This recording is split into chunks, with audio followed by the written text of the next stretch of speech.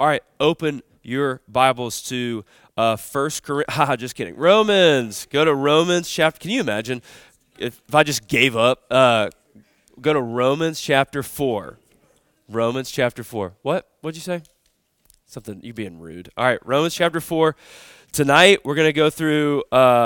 It's funny. Romans chapter 4, 1 through 12 is a block, and I was like, oh, that'd be cool to get through 1 through 12. That'd be awesome. And that is not happening. So we will be getting through, I think, 5 verses of those 12 tonight. So remember, while you guys are turning there again, we're in Romans 4. A little bit of context. Oh, and that's what Caleb reminded me too. So I wear this. Obviously, it's because we're recording into a podcast, which you can listen to and just follow along with on your own. So if you're new and you're like, man, I really want to catch up to this, or you leave tonight and you're like, wow, that was trash. I want to see what else he does. You can find it. Just look on your smartphone to PVN College is the name of the podcast. PVN College.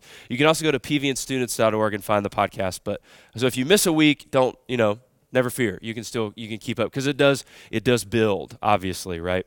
So Romans 4, 1 through 5 is where we'll be tonight. Remember, in Romans 1 through 3, okay, in Romans chapters 1 through 3, Paul has been showing that we are saved by faith apart from works, okay? We're saved by faith apart from works. Let's go, Will H. If we try to save ourselves through works, how will that go?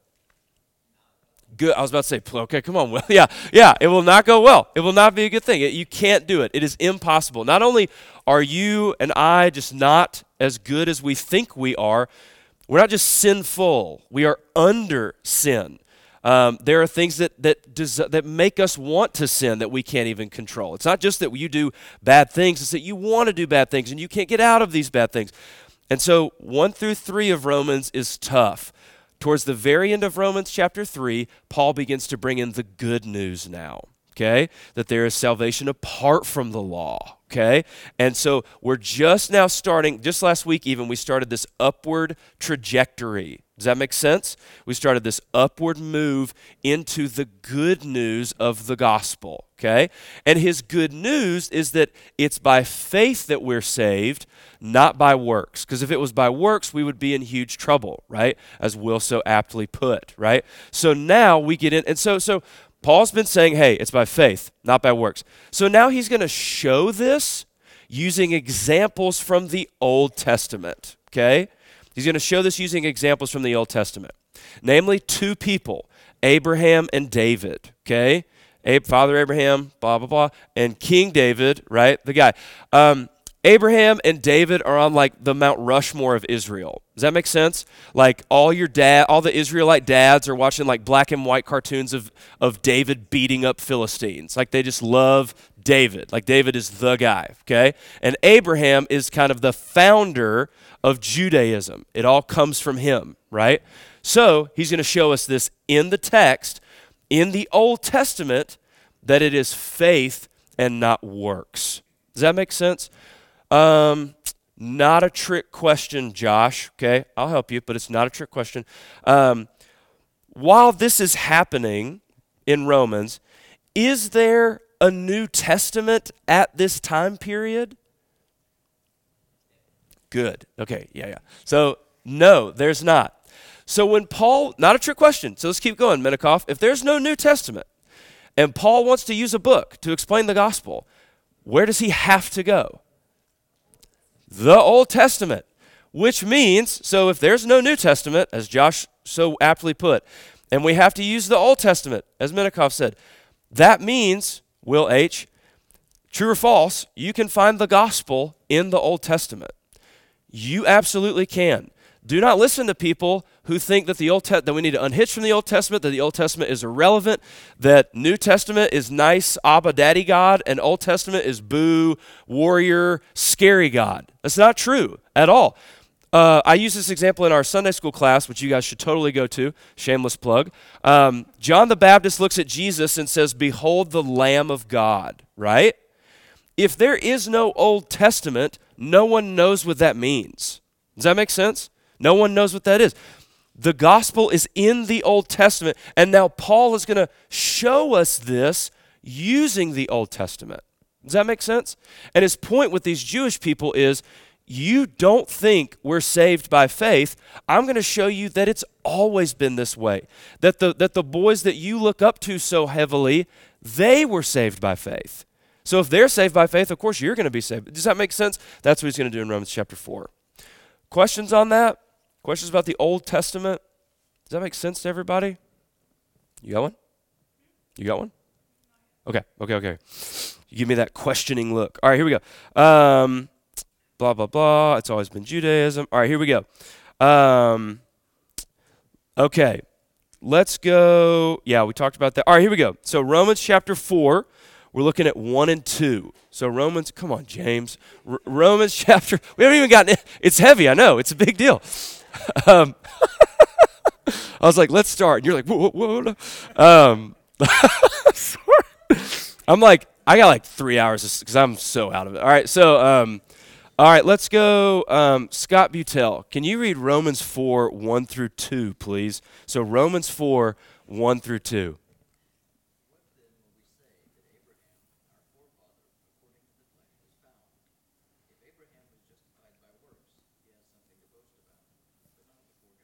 Good. Okay, Scott, just do verse 1 more time, and then we'll talk for a minute.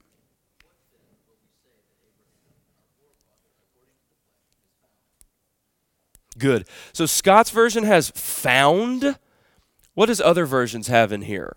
Gained is another one. Anybody have anything else? So what does Abraham, it's the same thing. This word is really to discover, but it's asking the same thing.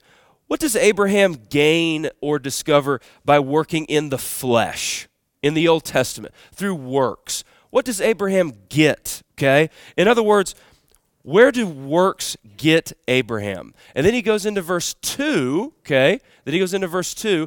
Minikoff, can you just read verse 2?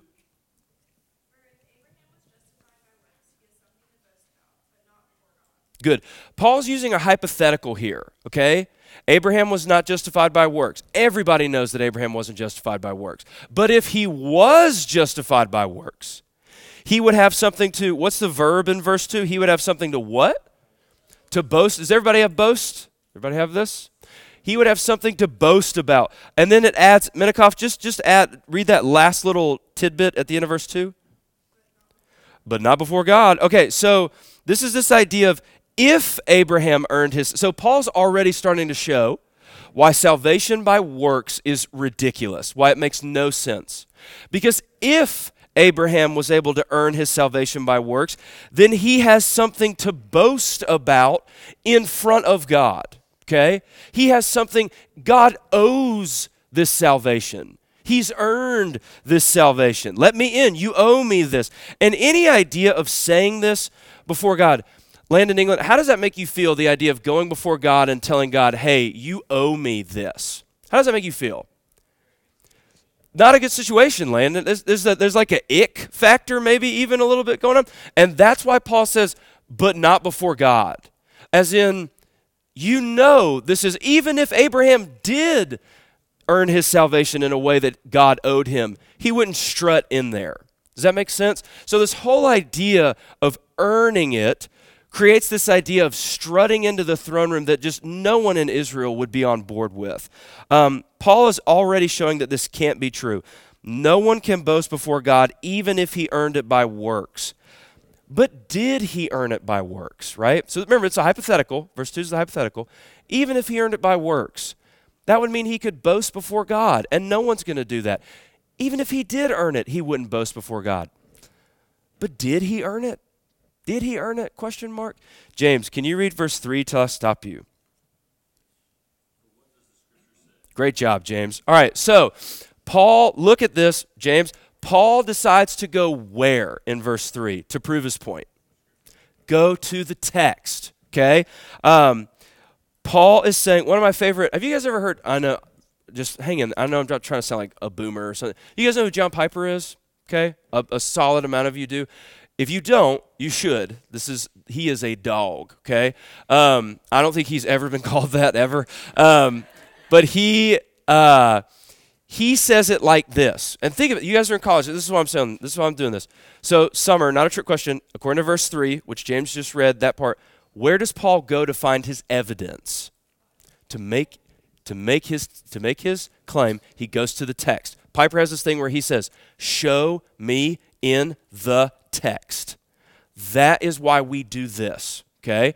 And since you guys are in college, you guys are and I've told you this before, you guys are the next generation of deacons and Sunday school teachers and VBS volunteers and whatever. You guys are the next generation that's going to teach the Bible to people younger than you. So just buckle up, okay? You need to show them in the text where this is.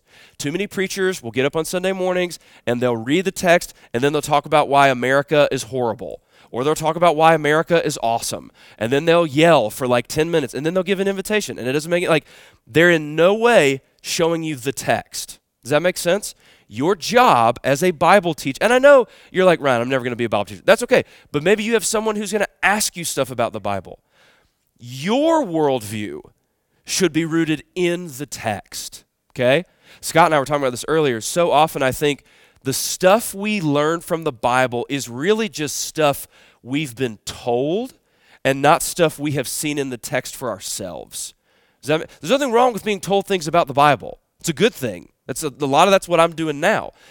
But you've got to see it in the text. Does that make sense? So Paul says, was Abraham saved by works or by faith? Well, let's go to the text, which is interesting because think about how many years old Jewish tradition is at this point. Just say, Audra, it's okay. Just guess. How old is Jewish tradition at this point? Is it a little old or is it a lot old? It's a lot old. Yeah, it is ridiculous. It's thousands of years worth. My theologian, phenomenal. Thousands of years of tradition. And Paul says, show me in the text. Does that make sense? That's massively important. Not because Grandpa said so, not because Fox News said so, or the other one or whatever, I don't care. Like, you pick your thing. Not because preacher said so. Show me in the text why you think what you think. Does that make sense? And the reason we're Bible people is not because, oh, that's what you're supposed to do, and there's your Awana medals. Like, it's what no, not because that's what you're supposed to do, but because this is what Paul says. We are Bible people because the Bible says to be Bible people. And I can show you in the Bible where the Bible says to be Bible people. Does that make sense? Show me in the text, right? All right, so what is in the text? James, you did such a great job with that first part. Just read all of verse 3 now of Romans 4.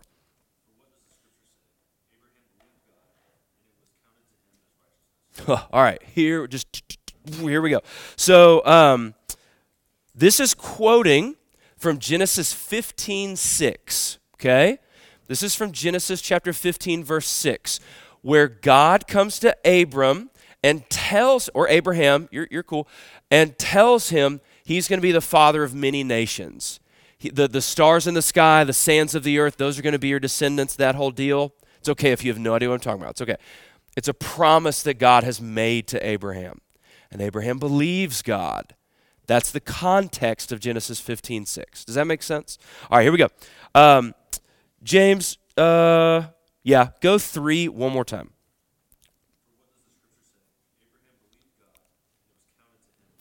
So James's version has counted to him. What does other people have? Credited, reckoned, anybody? Okay, no KJV. All right, so, which is fine. So counted, what did you say? Credited? Yeah, okay, good. This is all the same thing. All right, here we go. This word for reckoned or credited or counted is used 11 times just in Romans chapter 4. Romans chapter 4 is only like 25 verses. So almost half of Romans chapter 4 has to do with this idea of righteousness being credited to us or reckoned to us. Does that make sense? You with me? Man, you guys are the best. This is my favorite thing ever. Here's what this means. This idea of reckoned, credited, whatever. It means to be credited into your account.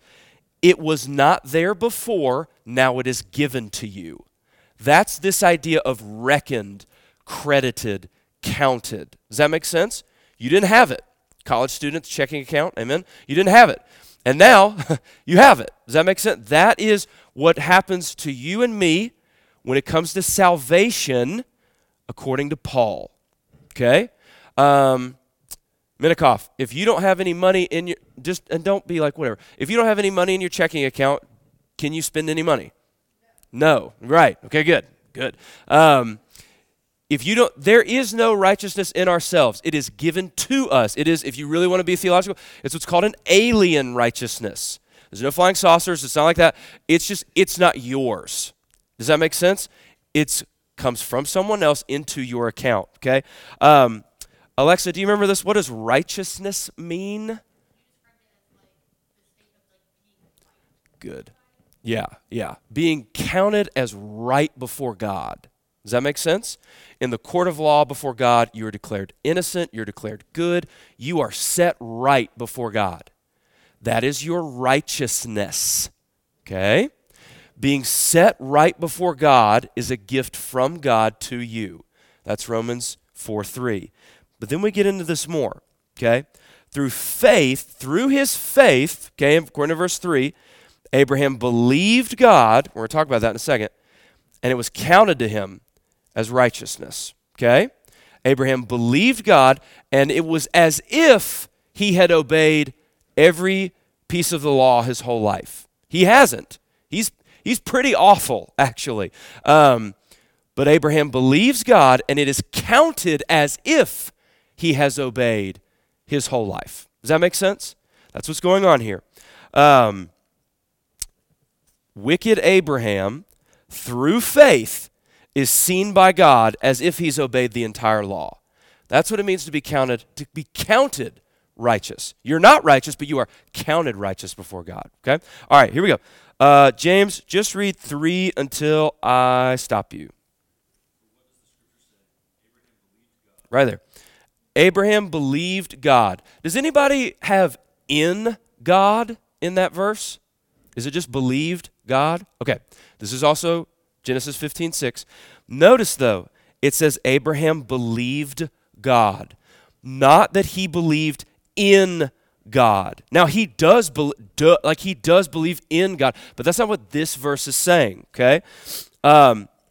This statement in Genesis 15 is not in response to God's existence, believing in God. It's in response to God's promise. I'll say it again.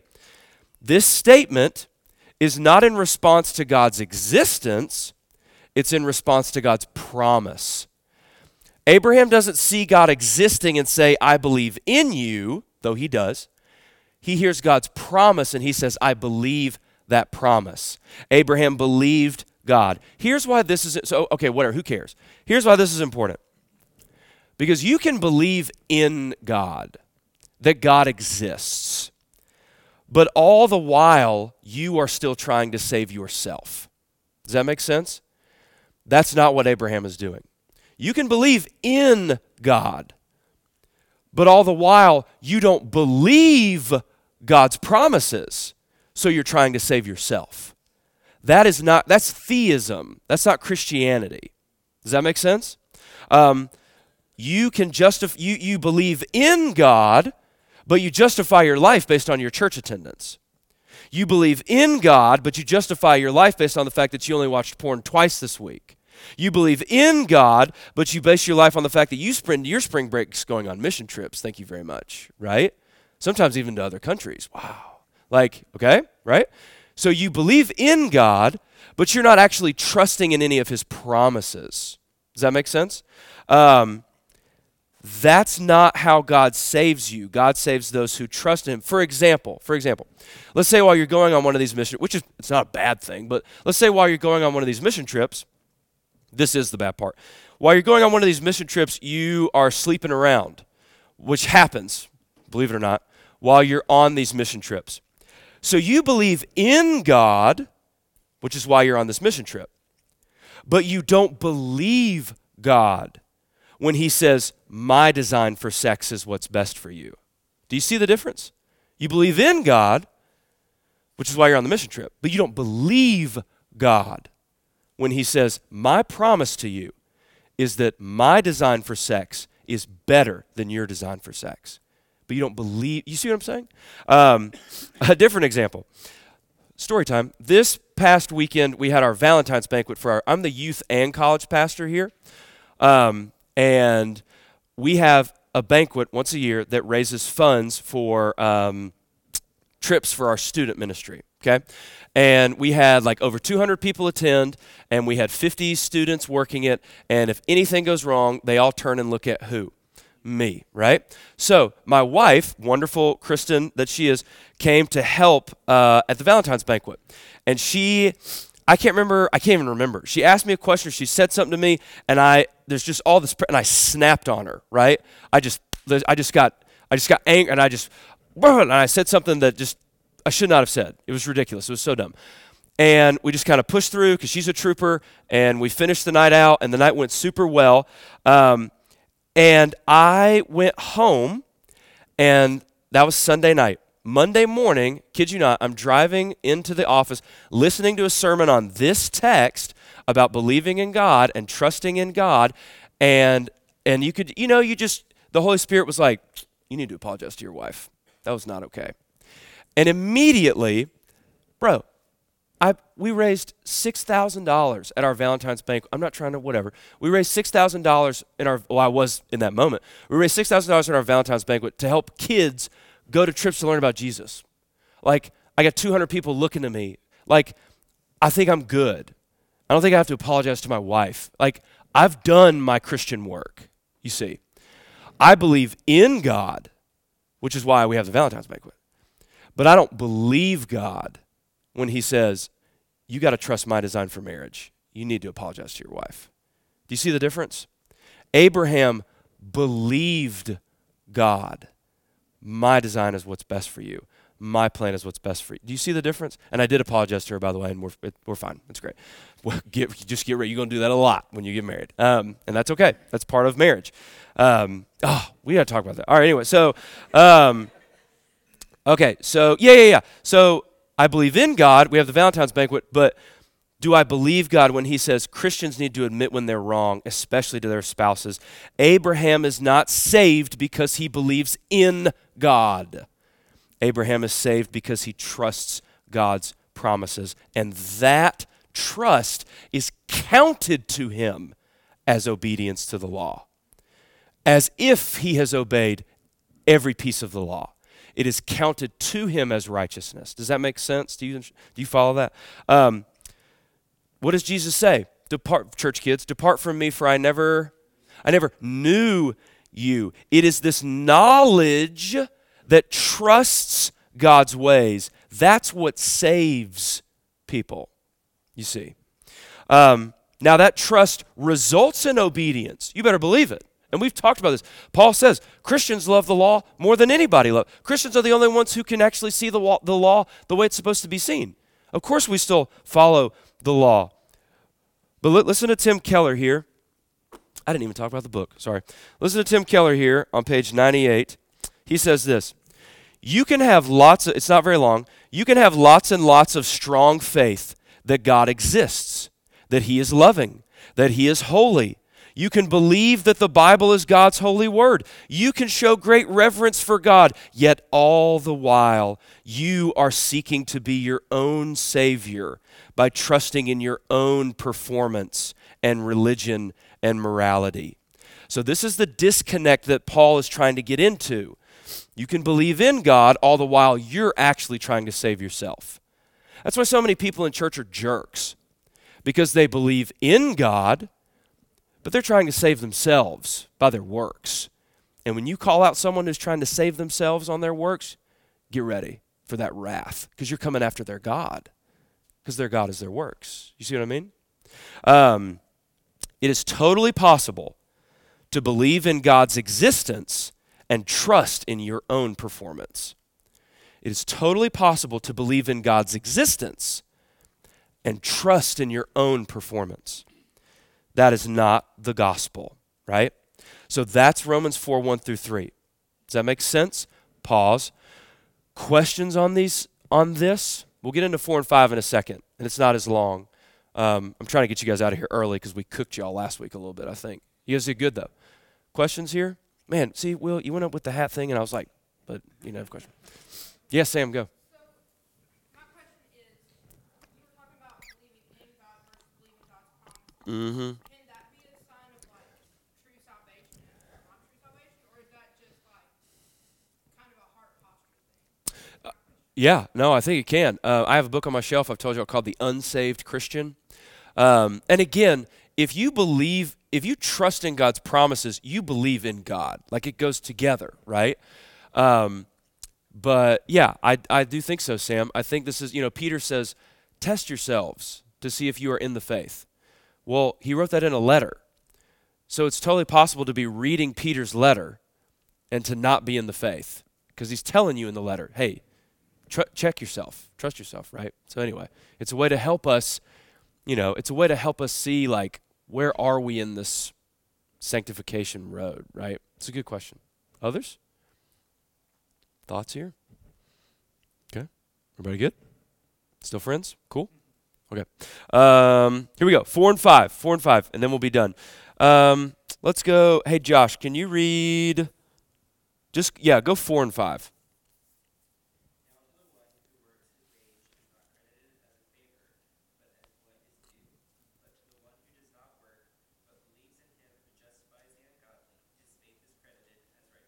Good. Josh, just read 4.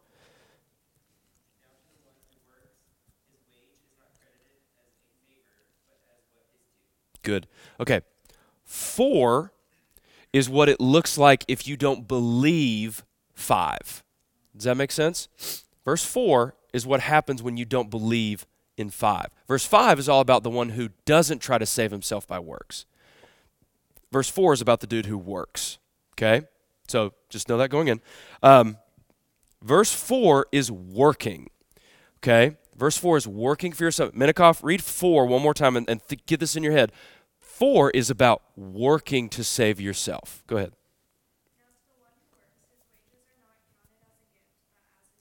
Good.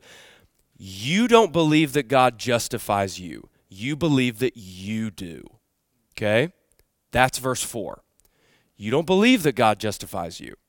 You may go to church. You may work in church. That's probably why you do work in church, because you're trying to save yourself, right? Look at the end of verse 4.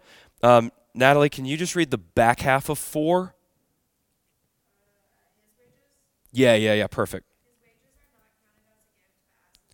His wages are not counted as a gift. Land in England, what does that mean? But as his due. What does that mean? Yeah, like you owe this to me. Does that make sense? You're paid for what you've done. It's not a gift, right? This is verse 1 and 2, right? If Abraham had earned it, God would owe it, right? That's verse 4 again. God, according to verse 4, God who saves you is the God who owes you, okay? Which really means that God's not the one who saves you. Who saves you? You save you, right? That's where this theology comes from, okay? Paul is saying, if you are verse 4, if you keep trying to justify your identity based on how you have earned it, you don't really believe in God at all, okay? That's the trick.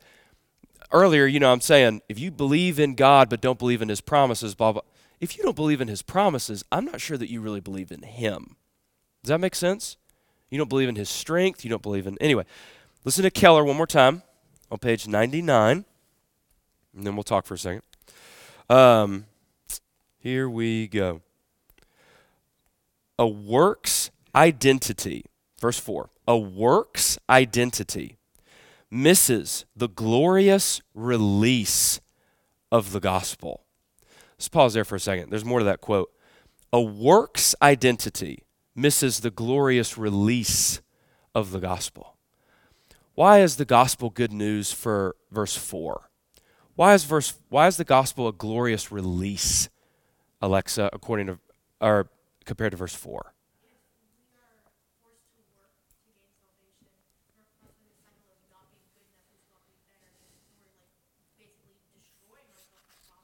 Mm.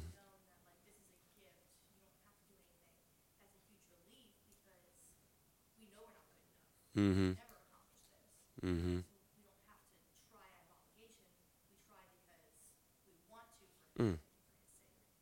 Get my tambourine out. That was good. That was so good. Listen to what he says. A works identity misses the glorious release of the gospel. so he's talking about verse 4, these false understandings, think about what Alexa just said. These false understandings, the understanding that you have to work your way in, these false understandings will lead to insecurity, anxiety, a lack of assurance, possible spiritual pride, touchiness when criticized, and a devastation in light of any moral failure. Matt Chandler. You guys know Matt Chandler? Okay. If you don't, you should. The man is also a dog, and he is on YouTube. Okay. Matt Chandler, I don't know. I know I sound like I'm 60 when I say that. Matt Chandler, a million years ago, got cancer, like stage 4 brain cancer. It was not a good situation. And like in some of his older sermons, he's bald because he's in chemo. And he tells this story. So think about verse 4 in works salvation, right? He tells this story about how when he was undergoing chemo, his wife, and he means it in a good-natured way, his wife would get so mad at him because all he would do all day is have his headphones in and listen to worship music all day during his chemo, not talk to anybody. And she was like, you have got to talk to me and stuff. And he said, while I was listening to that music, all I was doing was I was preparing to meet him. I was preparing to meet God and preparing to say at the judgment, don't look at me, look at him. Don't look at me, look at him. Who's him? Do you see that? That's the antidote to verse 4. Okay? Matt Chandler knew, I believe he's how you save people, not anything I've done. Does that make sense? Tim Keller talks about, we're going to get real depressed for like 2 seconds, but the gospel will get us out. Keller talks about holding people's hands as they die. And more often than not, all they want to talk about is things that they wish they had done while they were alive. Relationships they wish they had fixed, right? Things they wish they had stood up and said, or times they wish they had kept their mouth shut. And he's like, it's like being out at sea and watching a lighthouse just slowly go out. You've got to understand that whether it's tomorrow or 65 years from now, there are going to be things on your deathbed that you're going to wish you had done differently. And if your hope is in you, how miserable will you be? But if your hope is in, don't look to me, look to him. Do you see the difference? Do you see the release that creates? How unburdened you can be in that situation? Now listen, don't hear something I'm not saying. I 100% agree and believe that there are clinical reasons and chemical imbalances that can lead to depression, anxiety, insecurity. Jackie Hill Perry, if you guys know, she has a sweatshirt that says Jesus and therapy. So cool. She's in my seminary class, by the way, this semester. It's wild. I was like, oh my gosh. We passed, has nothing to do with what, but I passed her in the hallway and she goes, excuse me. And I was like, it's cool. And I kept walking. I was like, like, it was wild. Okay. But listen, so clinical anxiety, depression, insecurity, it's a real thing. It's a real thing. Listen, think about what Keller just said, though. I wonder if part of your looming constant anxiety is not rooted in medical diagnosis, but in a misunderstanding of the gospel of Jesus. If some of your looming anxiety, some of your looming insecurity, some of your looming I'm not good enoughness is not rooted in a medical diagnosis, but in a misunderstanding of the gospel of Jesus. In other words, you're more connected to verse 4 than you think you are. You see. Does that make sense? Just something to chew on, right? Gentle and Lowly says, it takes a lot of sermons and a lot of suffering to get to the point where you finally begin to see how much God really does love you. That just takes time, right? I've used this example before, but like when I do weddings for couples, they're married. They are married as soon as the ceremony is done. And they will be just as married 50 years from now if they stay married as they were in that moment. But that truth, you're married, that takes decades to unfold. Does that make sense? Jesus loves you. You don't have to earn it. You know that. That truth takes decades to unfold. And the news just continues to get better. That's Christianity. Does that make sense? That's verse 5. Think about what Keller said, right? Trying to earn it isn't just wrong. Oh, it's wrong or bad. That's not just bad theology. It destroys your soul, right? It leads to this insecurity and anxiety. Could you be like these people in Romans 4 who believe in God, but when it comes to his way of salvation, your heart says, I don't believe that. It's up to me. That's verse 4, right? But then we get the good news of verse 5. Summer, can you read verse 5? And then we'll be done.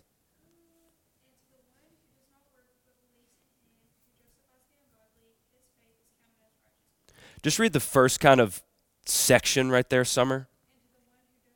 Right there. And to the one who does not work. This doesn't mean you do whatever you want. I'm a Christian, so I don't have to obey anymore. To the one who does not obey. That's not what this means. It means that your works are not the basis of your identity anymore. Does that make sense? To the one who does not work. This is wild. In Luke 15, the story of the prodigal son. Okay, church kids, Sunday school, golden record classic, right? You got the younger brother and the older brother, okay? Tell me, church kids, when we meet the older brother, what is he doing? Tell me. He's working. Spoiler alert, it's a story, right? Jesus is telling a story. These aren't real people, which means Jesus could, in the story, he could be making them do whatever he wants them to do. And he makes the older brother do what? He's working, because that is who he is. Do you see? That is who he is. This is, and he says to God, to the Father, who is God, I have worked for you all these years, and you never let me have a party with my friends. It's all based on performance. I worked for you. You owe me this party, and you're not giving. This is why we get mad at God when things go wrong, and we're good kids. I've been a good kid. What are you doing? Do you see? You owe me. That is what that is. You owe me. It's all based on performance. Keller says, a Christian is not one who stops working, but one who stops working to be saved. See the difference? A Christian is not one who stops working. We still obey the law.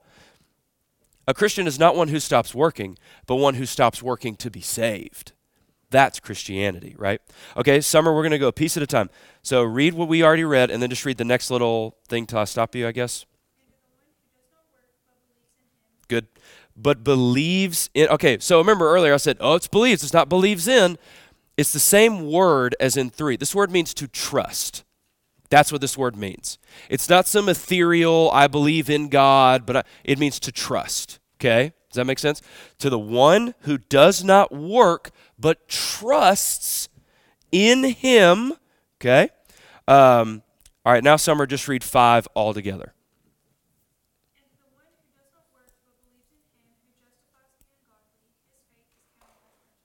Good. Him who justifies the ungodly, his faith is counted as righteousness. This is proof that salvation is a gift of God and not by works. What kind of person is justified in verse 5? Tell me. According to verse 5, he justifies what kind of person? Tell me over there. The ungodly. When you are counted righteous, you are still, in fact, wicked. Does that make sense? Him who justifies the ungodly. You are ungodly and you are justified at the same time. So it can't be based on works because you're wicked. Does that make sense? He says it right there. He justifies, so you're in the ungodly. This is also you and me. It's interesting in Abraham's story. In verse 6, or in chapter 15, you have Abraham being counted righteous. Do you know what happens in the next 2 chapters? Abraham sleeps with Hagar, which is not what God has told him to do, right? And they have Ishmael, and this whole disaster begins to happen, right? He is counted righteous through his trust, and his obedience is still in a lot of ways a disaster, right? You are ungodly and you are counted as righteous. The two are true at the exact same time. by running to God for salvation, that faith is counted towards you as if you've spent your whole life obeying the law. You are counted right with him.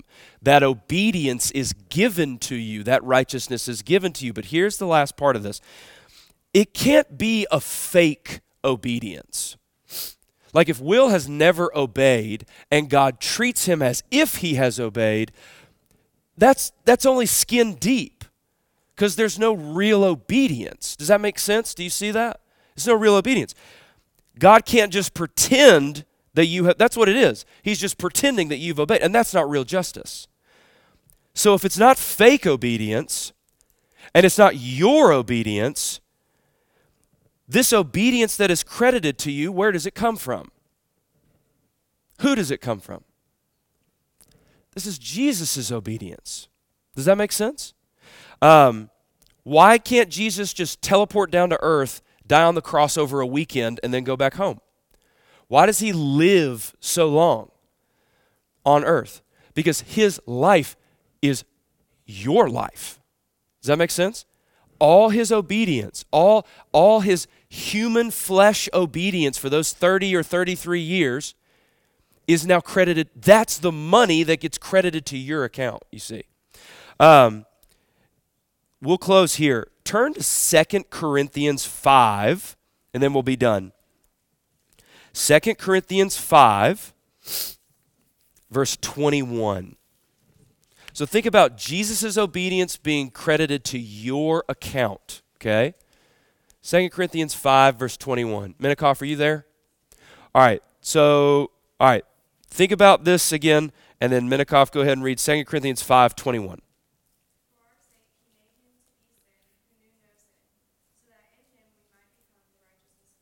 Good. You guys, if you ever seen on a t-shirt, Christian t-shirts like the Great Exchange, this is this verse. Natalie, just read 21 one more time. For our sake, he made him to be sin who knew no sin, so that in him we might become the righteousness of God. Our sins are given to Jesus, and his righteousness is given to us. That's 2 Corinthians 5:21. That's the great exchange, right? That's Jesus' obedience. He can't get in on God pretending that it was okay. There has to be real obedience, or God isn't just. But Will can't obey. So God takes Jesus' obedience and credits it to Will's account through faith. That's the conduit, through trust in his promises. This righteousness that we get is not some ethereal, you can't see it, imaginary righteousness. It is a real righteousness done by a real human given to you. Salvation is by works. It's just not your works.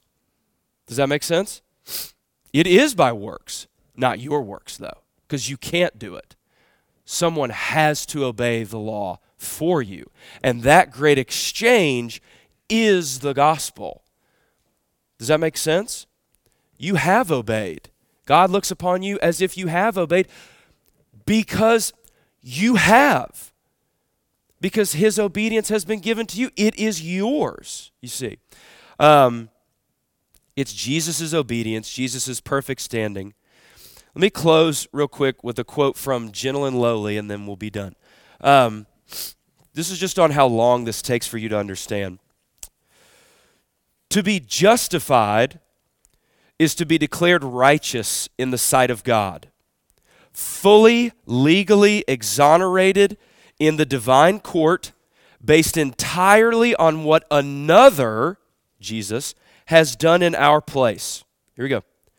But our hearts are wired in such a way that we constantly drift from a moment-by-moment belief in this full exoneration.